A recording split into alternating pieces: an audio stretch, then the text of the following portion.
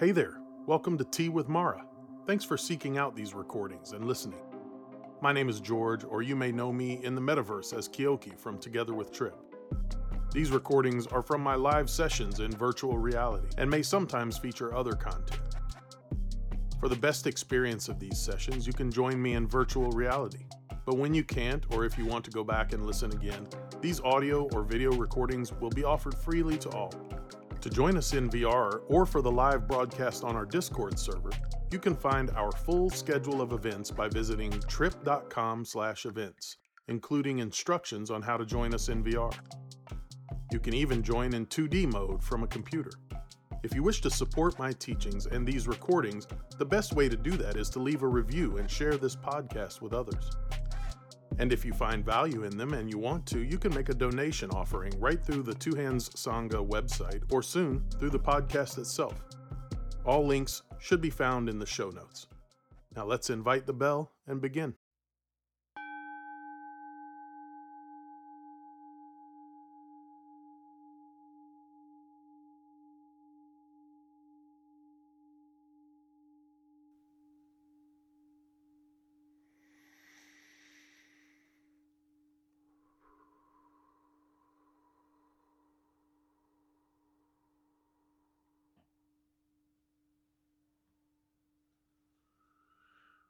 All right, well, welcome in and thank you for being here. For right now, it's like this.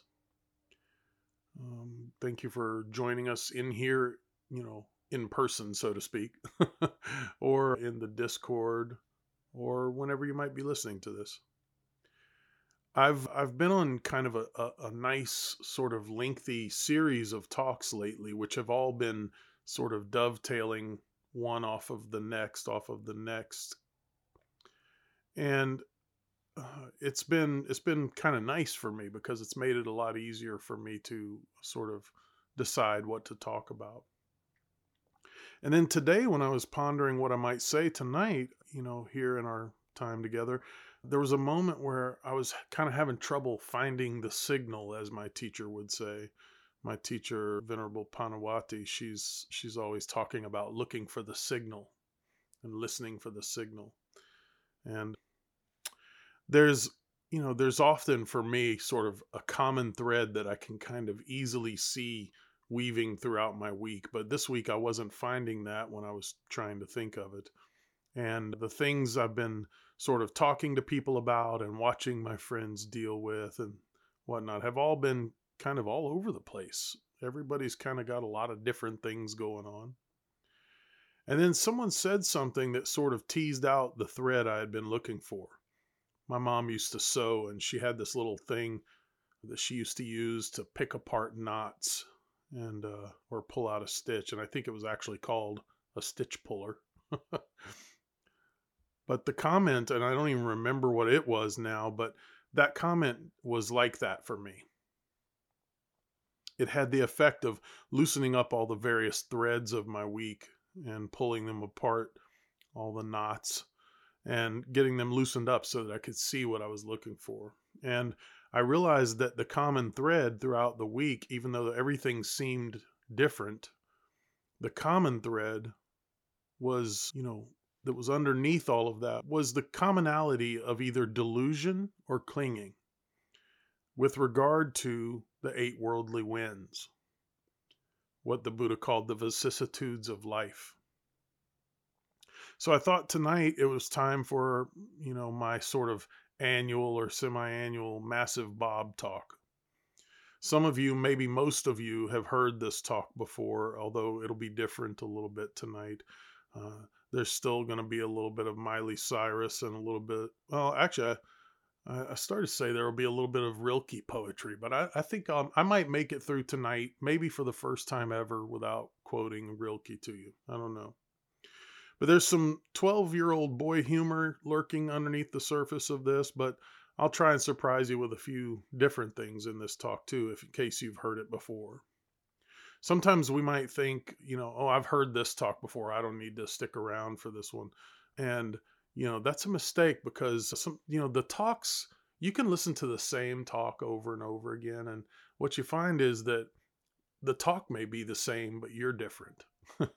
You might be different than the last time you heard the talk, and so it lands differently for you. Hopefully.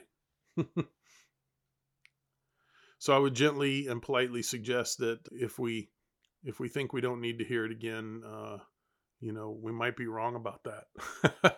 Because if we didn't need to hear it again, I probably wouldn't have this common thread running throughout my week of conversations I've had and whatnot. So let's get into it. A very simple way of looking at the Buddhist path is, or the Dharma path, if you don't like the B word, is to see the whole thing in sort of a three-dimensional model like a pendulum. Then you can imagine on the bottom at the base a compass rose. Some of you might remember back in our alt space days the campfire that we had in the Evolver world where Tom often held his events. And in the center of that space was a stage. And on that stage was a beautiful inlay of a compass rose. And of course, it had the cardinal directions of north, south, east, and west, and the intercardinal directions. And in the cardinal directions, out in the woods, there were little clearings where there would be a roaring campfire, which works perfectly for my imagery tonight. So let's imagine for our purposes that every one of those 8 directions had a big roaring campfire, the cardinal and the intercardinal directions. And hopefully you have this image in your mind, the big wilderness space with the clearing in the middle and the little clearings out at the points, the campfires. And up in the sky of that space, in alt space, we had a moon that would sort of slowly move across the sky. But for our purposes tonight, let's imagine that that moon is sitting still directly overhead and not moving, right in the center.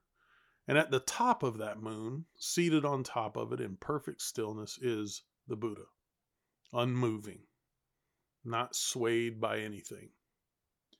And imagine that from the bottom of that unmoving moon, imagine that there's like a rod that hangs straight down to the ground. In pendulum terms, that rod is called the Massless rod, a rather unfortunate name, which my inner 12-year-old struggles not to comment on. And suspended from the bottom of that rod is a giant weight, which in pendulum terms is our good friend, the Massive Bob. He's actually a bad friend. We don't like to hang out with him. Now, the Buddha at the very top, where the massless rod hangs from, underneath that moon, the Buddha on top of the moon, he would be, in pendulum terms, what they call the frictionless pivot, meaning that, as I said before, he sits perfectly still, unswayed. Okay, so we have our big 3D alt space inspired, model in our minds now, hopefully. And this model is basically a model of almost everything you need to know about the middle path, for the most part. And certainly it has all of the critical things, and we'll talk about most of that tonight. This image that we have constructed here, keep it in your mind and let it be the focus tonight, even when we get into the meditation period later. But this image is an example of how the vicissitudes of life work, just like a pendulum. The pendulum is just what works for me to think of it in a very simple way. But the idea in the Dharma is that these 8 worldly winds constitute a really deep concept that kind of illustrates the dualistic nature of our lives, And these are pairs of opposites that affect our lives and our spiritual practice and that cause our minds to sort of oscillate with highs and lows, No matter how much we want it to stay one way or never be the other way, it's always going to change. And no matter how much we want it to be, no matter how much we might want to be ignorant to all of that, we might want to just pretend like it's not existing, it's always going to be there. And, speaking of being ignorant of it all, let's add one more thing to our model. Let's just say for fun that underneath that massive bob, which is currently sitting still, Underneath it, there's just enough space for an ostrich to be there with his head buried in the sand, pretending that none of this is happening. And he'll be our representation of ignorance, what the Buddha called ignorance. And he didn't mean stupidity. We tend to think of the word ignorant as stupid or something like that. Ignorance in the Dharma means, ignoring, delusion. Anyhow, the 8 worldly winds are gain and loss. We'll say that's north and south. Fame and ill repute, or you might say fame and shame, as my teacher does. She likes to rhyme. We'll say that's east and west. There's praise and blame, and those are, one pair of the intercardinal directions, like maybe northeast and southwest. And then there's pleasure and pain taking up northwest and southeast. So now you've got those things on your model taking up those different points. Each of these conditions and their impact on our lives and how we navigate through them with mindfulness and equanimity, hopefully, is what represents how we're doing in life. How we're, are we ripped and swung wildly by the world, laughing one moment and crying the next, feeling all the extremes of those gains and losses and pleasures and pains? Or are we the perfect stillness at the top of the moon, the frictionless pivot of the Buddha? Probably not that. The truth is, we're usually somewhere in the middle of the two, although sometimes we're at the bottom. We're probably not at the top.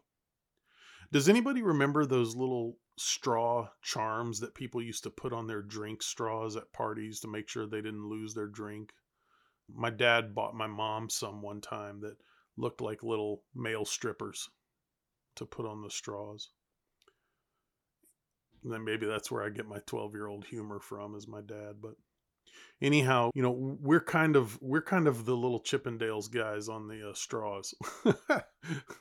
Somewhere between the top and the bottom, hanging on that massless rod, desperately trying to climb our way to the top so that we can get some of that stillness and not swing so wildly back and forth between those roaring fires. And we have gain and loss in our lives. We have here in relative reality. Often we'll find ourselves chasing desperately after the gains. We want the wins, the W's.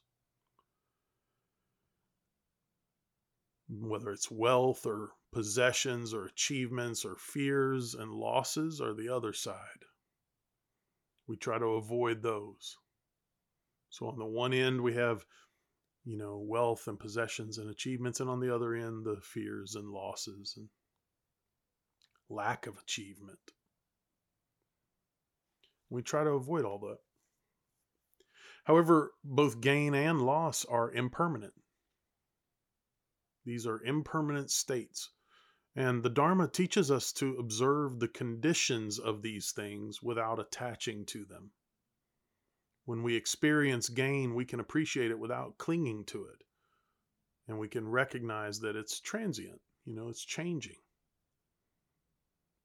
And in the same way, when we face losses, we can learn to accept it without despair, recognizing that it will also change.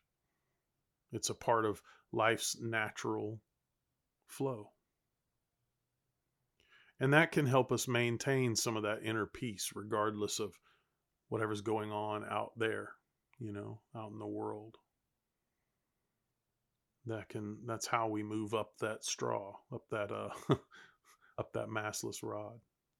When we chase after those gains, we're all the way at the bottom, swinging wildly like Miley Cyrus on her wrecking ball.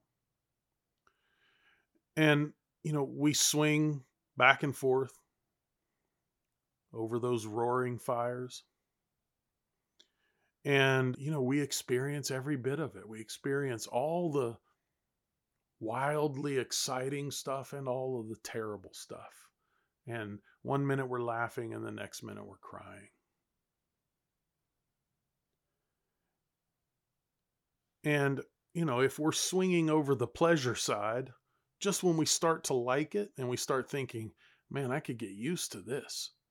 I need this. What happens? Gravity, karma. If we swing way out in one direction, we will just as surely swing back in the other direction. And what's waiting for us over there on the opposite side of gain? Loss. Ouch. But if we can appreciate the gains without clinging to them, understanding that it's, impermanent and that it's going to change again soon, if we can face the losses and accept them without despair, knowing that, we're going to once more swing the other direction, then we gain something more than riches. We gain equanimity. We move our little straw marker Chippendale up the massless rod a little further. Now, by the way, we've got this three-dimensional model in our heads, I hope, of this pendulum. And if you're at the bottom, that degree of swing that you experience in pendulum terms is called amplitude. And your amplitude when you're at the bottom is as big and wide as it gets. That's not good. But if you imagine a giant hand reaches into this 3D model and nudges your little Chippendale straw marker up the massless rod a bit, let's say a third of the way up, your amplitude, the width of your swing, whenever these events hit of gain and loss, is going to be much less. It's the same exact events with the same exact wild swing if you're at the end. But if you're further up that massless rod of the pendulum. Okay, so amplitude we were talking about, the width of the swing between the events of gain and loss. If you're down at the bottom, that amplitude is very extreme. It's as wide as it can be. And you feel all of that, If you're a third of the way up, you have less wild of a swing, but you can still see the same events taking place in your life. You have actually a better view of them because you're higher up looking down, so to speak. And you can see the same events, but you're not blown away with the, severity and wildness and craziness of it all.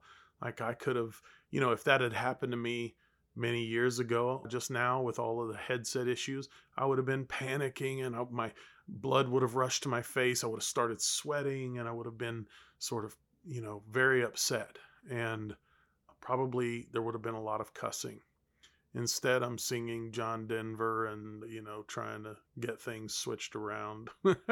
And I knew that when I came back, you'd be here and everything was fine. It's really not a big deal, So that's exactly what we're talking about.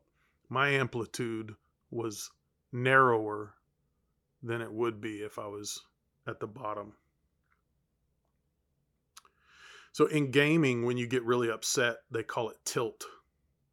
So your tilt or your reaction is less wild when you're further up that massless rod of the pendulum. And you start to see why this pendulum is such a great example for this, right? There's fame and shame, which is the next pair of opposite points on our 3D model. And the desire for fame and the fear of shame, usually you don't hear it as shame, you'll hear it as ill repute or maybe obscurity. But again, my teacher likes to rhyme, so fame and shame. And the desires and the fears of these can really influence our actions and our self-esteem with this. Fame is fleeting. It's dependent upon the perception of others. And fame doesn't mean famous. It just means, fame in terms of you're getting your 15 minutes kind of thing. Shame, on the other hand, is often seen as a lack of recognition or importance. So fame could just be getting praise in your job and that kind of thing, although that might fall under praise and blame. The Buddhist path encourages us to find value in our own inherent worth, our intrinsic worth, and rely on our actions for their own sake. rely on our actions for the sake of our actions, rather than seeking some sort of external validation for that. By focusing on the inner qualities of, and intentions of these, we can stay grounded, whether we're in the spotlight or in the shadows.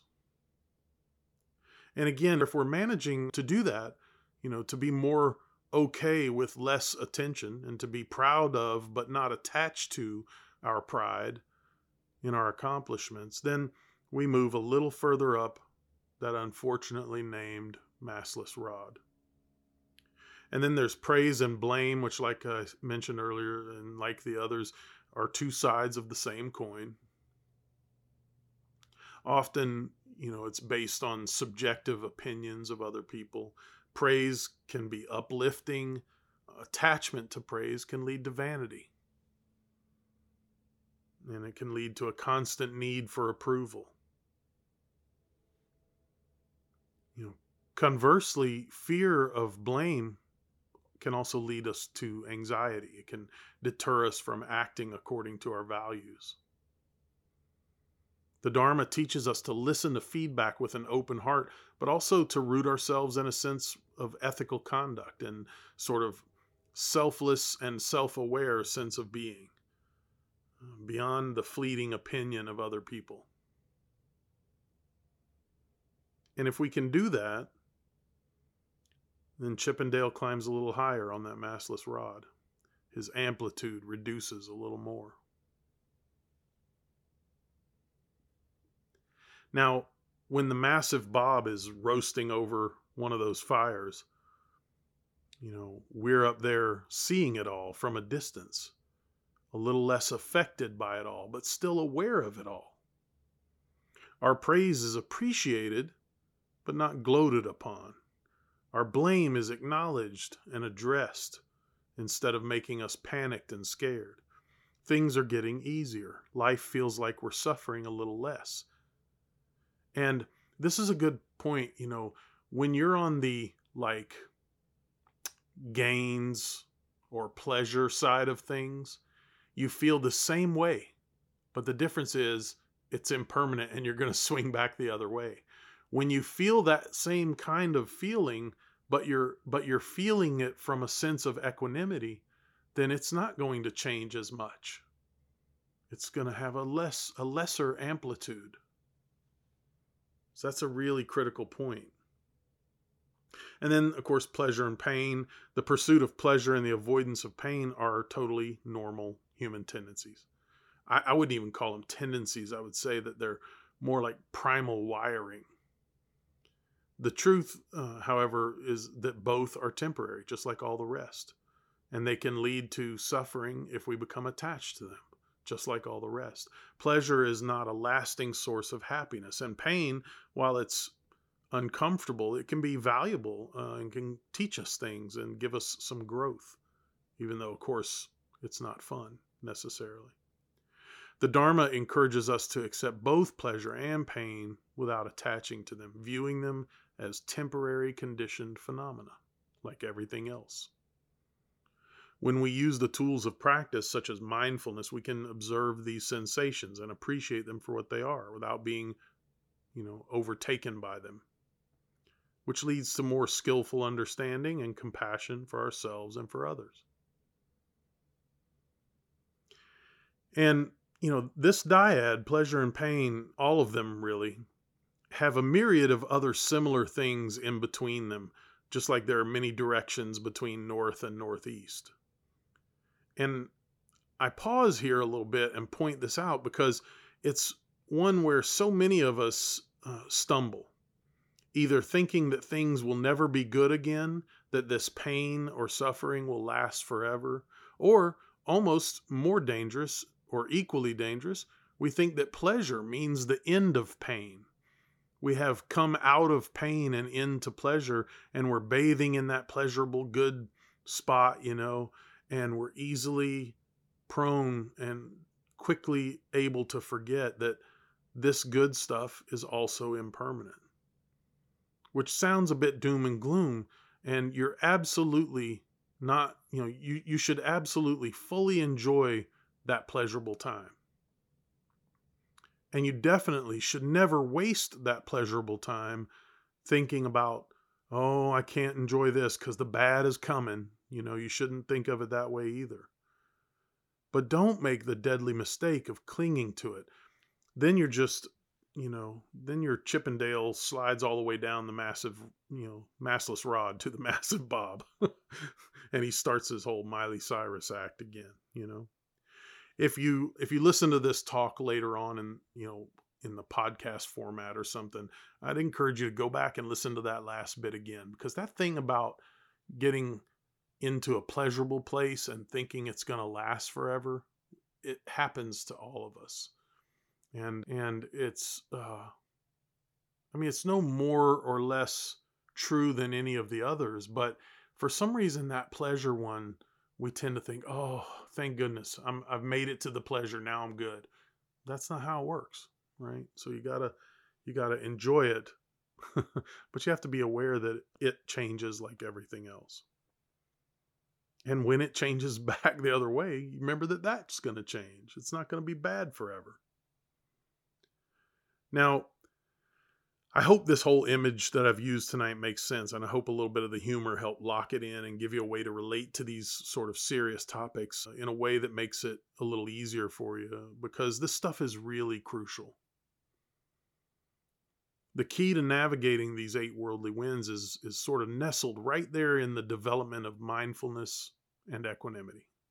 Mindfulness allows you to have the space, the other practices allow you to make the choices that are skillful in that space.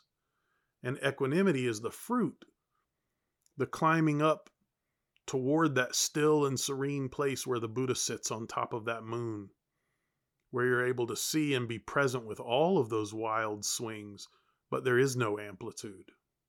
It's at zero. You're not pushed and pulled by them as it swings wildly from one to the other, but you're still present with all of it.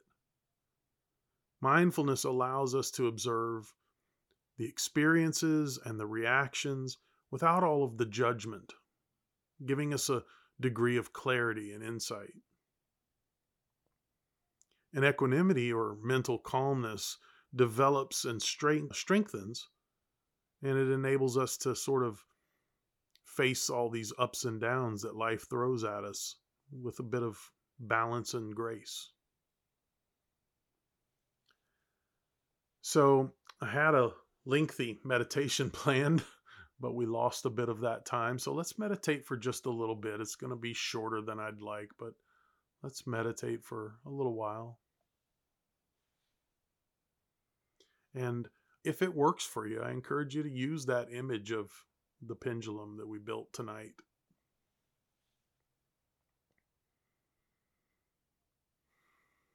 Find a way to sit or rest and be comfortable, something that allows you to stay alert and awake, but not rigid, not uptight, just relaxed. You can allow your eyes to close. You can let your hands sit in your lap or by your sides, or hold the controllers in your hands if you like. Take some nice deep breaths in and long, slow out breaths. Each one calming the mind and relaxing the belly.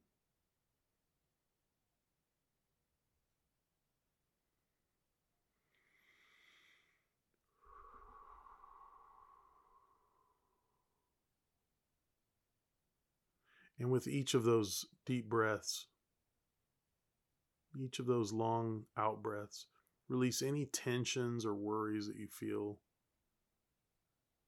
Anything you can.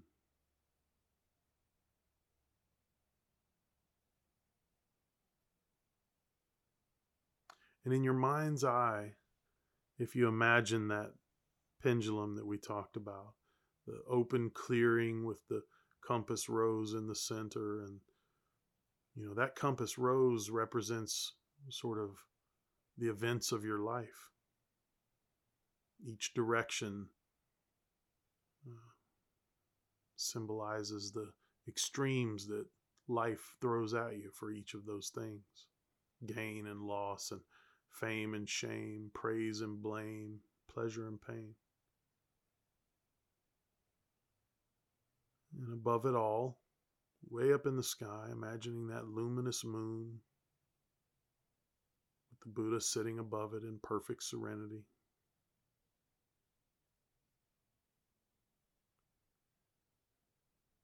And you can imagine yourself sitting in the place of equilibrium. I didn't mention that, but when the pendulum is not swinging, when the massive bob is hanging still in the middle at the bottom, they call that equilibrium, which is interesting. It's very close to equanimity, right? And it means kind of the same thing because the massive bob is sitting still between all of those extremes. But for the Dharma, we go up, not still in that bottom. We don't sit still in the bottom, we sit still at the top.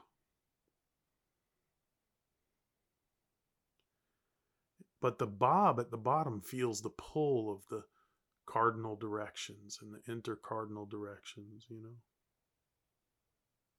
And you can acknowledge these forces and know that they're pulling you one way and the other and not judge them.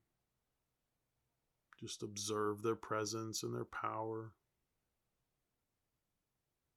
Observe their pulling and pushing.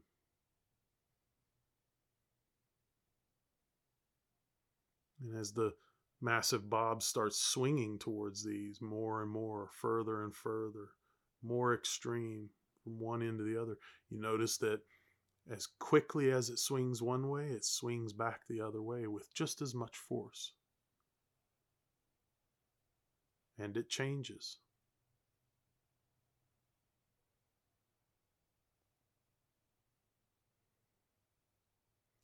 And if you are guided by what Thich Nhat Hanh called habit energy, meaning you're delusional, meaning that you don't pay attention to these things like mindfulness, then you're not really thinking about it. You're just experiencing all of it, in it, stuck in it. The wild extremes, full blown, roasting over those fires at the cardinal directions and all of that. But as you bring mindfulness in, you start breathing, you start, calming and focusing, and you bring your awareness to those feelings of pleasure, of pain, of gain and loss, and, fame and shame and all of that.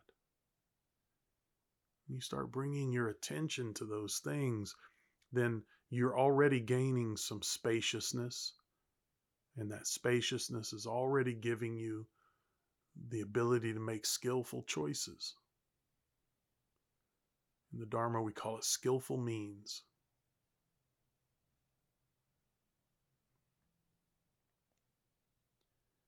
And when you're able to make choices, even it doesn't matter how big or little they are,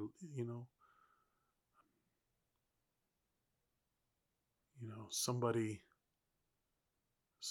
compliments you at work and you want to sort of,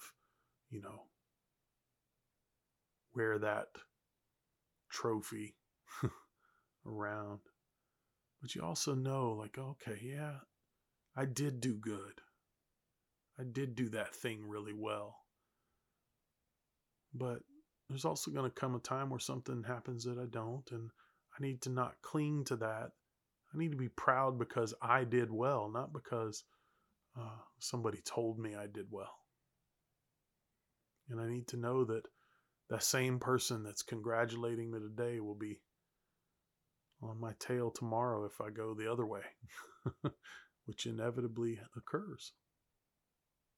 Nothing lasts forever. That's the lesson today. Nothing lasts forever.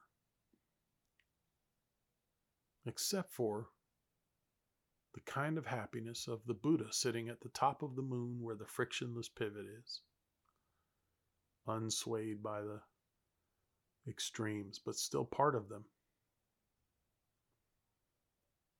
This is where the danger of nihilistic views come in.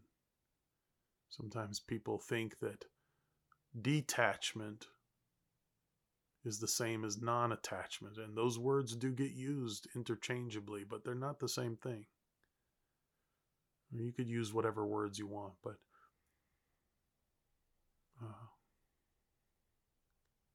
apathy and non-attachment are not the same thing. You can fully enjoy the pleasure and fully benefit and learn from the pain, but you don't have to be attached to either one of them. You also don't have to pretend that either of them don't exist. It's the difference of desire versus craving, want versus need.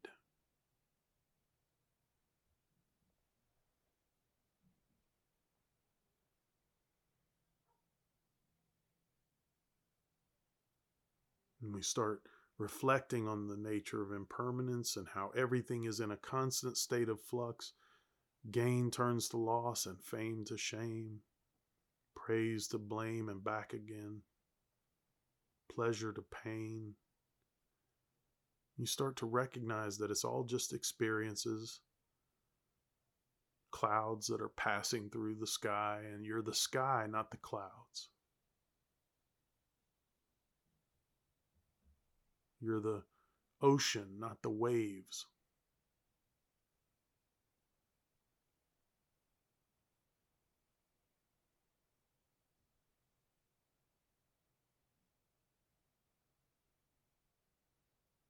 This gives you compassion. I was talking before we started tonight. I was talking about there was a threat at my daughter's school today, and a child was arrested.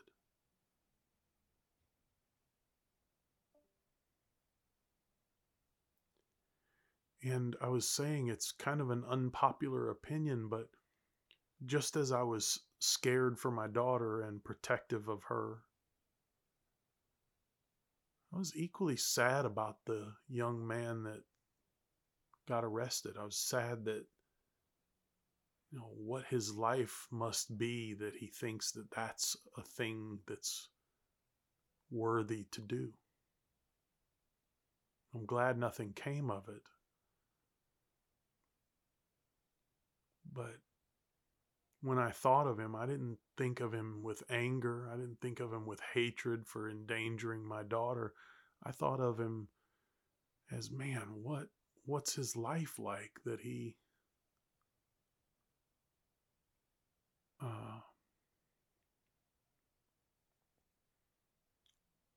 felt like that was what was necessary.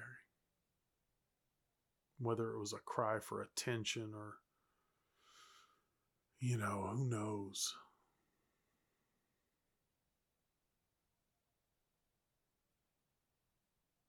But I can tell you from my own direct experience in a span of decades that's a way of looking at it that for me doesn't come naturally. I have to cultivate that way of looking at it. I don't think I often say my wife is a natural Buddhist. I have to work at it. She's not a Buddhist, but she's naturally compassionate. I have to work really hard to find compassion for people like that. But I'm happy to say that if that had happened 20 years ago, I would have said fry him.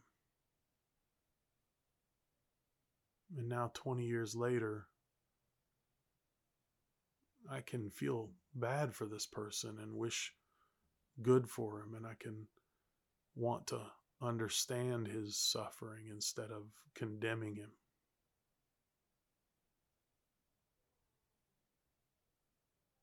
Doesn't mean I don't want him to,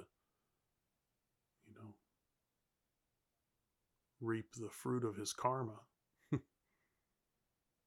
But it means that I care what got him there.